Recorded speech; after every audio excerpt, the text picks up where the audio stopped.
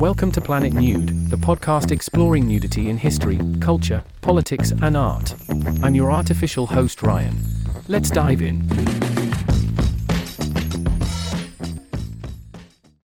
Beauty Duty. An essay unpacking the silent gender scripts woven into nudist norms. By M.M. Tonight, beauty made me cry, but not in the poetic way of being moved to tears. Beauty rubbed salt in old, raw wounds that are an initiation rite for the vast majority of women. The instigator of Salt was an article on Chinese women defying their beauty culture. These women are getting buzz cuts in a culture that values long hair, rejecting high heels, diets, makeup and other norms, risking abuse and censorship. Fairly, they point out that to stay beautiful, you need to invest time, money, and energy, and men are free of this. The diet culture is so severe that an A4 challenge that has gone viral involves holding up a sheet of paper to see if the woman standing behind it will disappear at the waist, requiring her to be smaller than a piece of paper 8.3 wide. It's not just China. In Japan, women fight against workplace dress codes requiring them to wear high heels. Last year, Iranian women cut their hair. In North America, the pressure to look like things women are not from the reversal of the Kardashian-inspired BBL, Barbie Botox, and Snapchat dysmorphia mark similar pressures from a different kind of culture. Routinely naked women. 3 decades ago, Naomi Wolf wrote The Beauty Myth, subtitled, How Images of Beauty Are Used Against Women. She heavily deconstructs the impact of the pressure to conform to unrealistic social standards of physical beauty, stating plainly that the beauty myth is always actually prescribing behavior and not appearance. For a naturist audience, I find the following quote, also from Wolf, to be relevant. To live in a culture in which women are routinely naked where men aren't is to learn inequality in little ways all day long. Routinely naked women show up everywhere in Western culture. The naked torso of a woman in a magazine ad. The stripped victim of a crime show. The backup singers to any famous star. A 2018 analysis of 1,100 popular films found that 25% of women had roles with some nudity in them versus 10% of men. I won't get into the degradation of women's bodies in other types of media. In their nakedness, women learn their inequality. They learn their bodies are made to sell things. That they are symbols of victimhood or wantonness or background entertainment. This is one mirror that is held up for women from a young age. The other mirror is their beauty duty and all the pressures that come with it.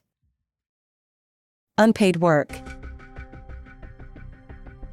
Naturist communities both know and don't know this. There is a forgetting that happens as time is spent in a naturist community, a forgetting that these violations are both real and inescapable in the textile world. When there is an acknowledgement of these issues as barriers to women participating in naturism, the work is passed over to naturist women to remove them through testimonials and evangelical outreach to other women. I'm here to ask why. There's an unfairness that issues primarily born from male power dynamics are passed to women for reform, and that this happens both in the textile and naturist world. My current hypothesis is that if naturist websites contain the same amount of space dedicated to educating men as it does on women's testimonials, things would shift with more speed. Women take on a lot of things we don't own. Over 75% of unpaid work is done by women. Not only does this seem to add to that bucket, it doesn't make sense that the smaller population segment is charged with recruiting the biggest potential new base. Female perspective. Many articles I've read on naturism have an absence of female perspective.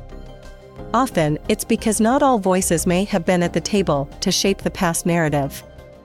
A topic that I haven't often seen a focused reflection on is the emotional journey of a new naturist. There are sprinkles of it through first-time stories that indicate curiosity, nervousness, leaps of faith, etc. as transitory emotions, but most of the men I've read and spoken with reference freedom as a key emotional state. Women differ here, because of the world we live in. A woman's first key emotional state, should everything go right, will be safety. Once safety is achieved, then maybe she will reflect on acceptance and, yes, maybe even beauty, if that's something she would like to claim for herself. Freedom will hopefully follow. This reflection on emotional states is important for me to share so that the men reading understand the pointedness in what I have written. This article is not to criticize, but to begin developing your own awareness so that you can be part of creating safety. Action and initiation. I would never talk to a woman who wasn't a naturist and try to persuade her that she did not have things to worry about in nudity, especially if she had not experienced it before. I would talk to her and show that I understood the things that worried her, so that she could begin to trust that my words and experiences fit within hers. This can't happen if you don't seek to educate yourself so you can feel empathy about lived experiences, elevating awareness to an action. Naomi Wolf, referenced here, has flaws, but some of her books are powerful, so are many others that I'm sure you can find with a bit of research. Take the time to educate yourself in order to have the conversations about beauty duty and other pressures. I'm sure that men also have barriers related to their own bodies, and my observation is that young men today feel more pressure in that regard. I look forward to reading those reflections in their own writings. These observations I have shared are initiation for many women. They are old wounds, and they are new wounds, and deserve to be seen as much as our bodies do. Don't pretend they're not there. Nakedness does have more sides than beauty. Perhaps the new duty could be to our wholeness as humans. It doesn't have to be the way it always has been. We hope you're enjoying Planet Nude. If so, please consider a paid subscription. Your membership comes with exclusive content and supports our work. Subscribe at www.planetnude.co.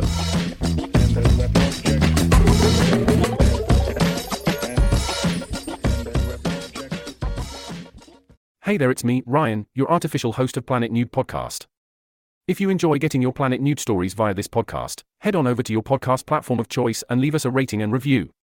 We appreciate the feedback, and your testimonials help others discover the universe of Planet Nude.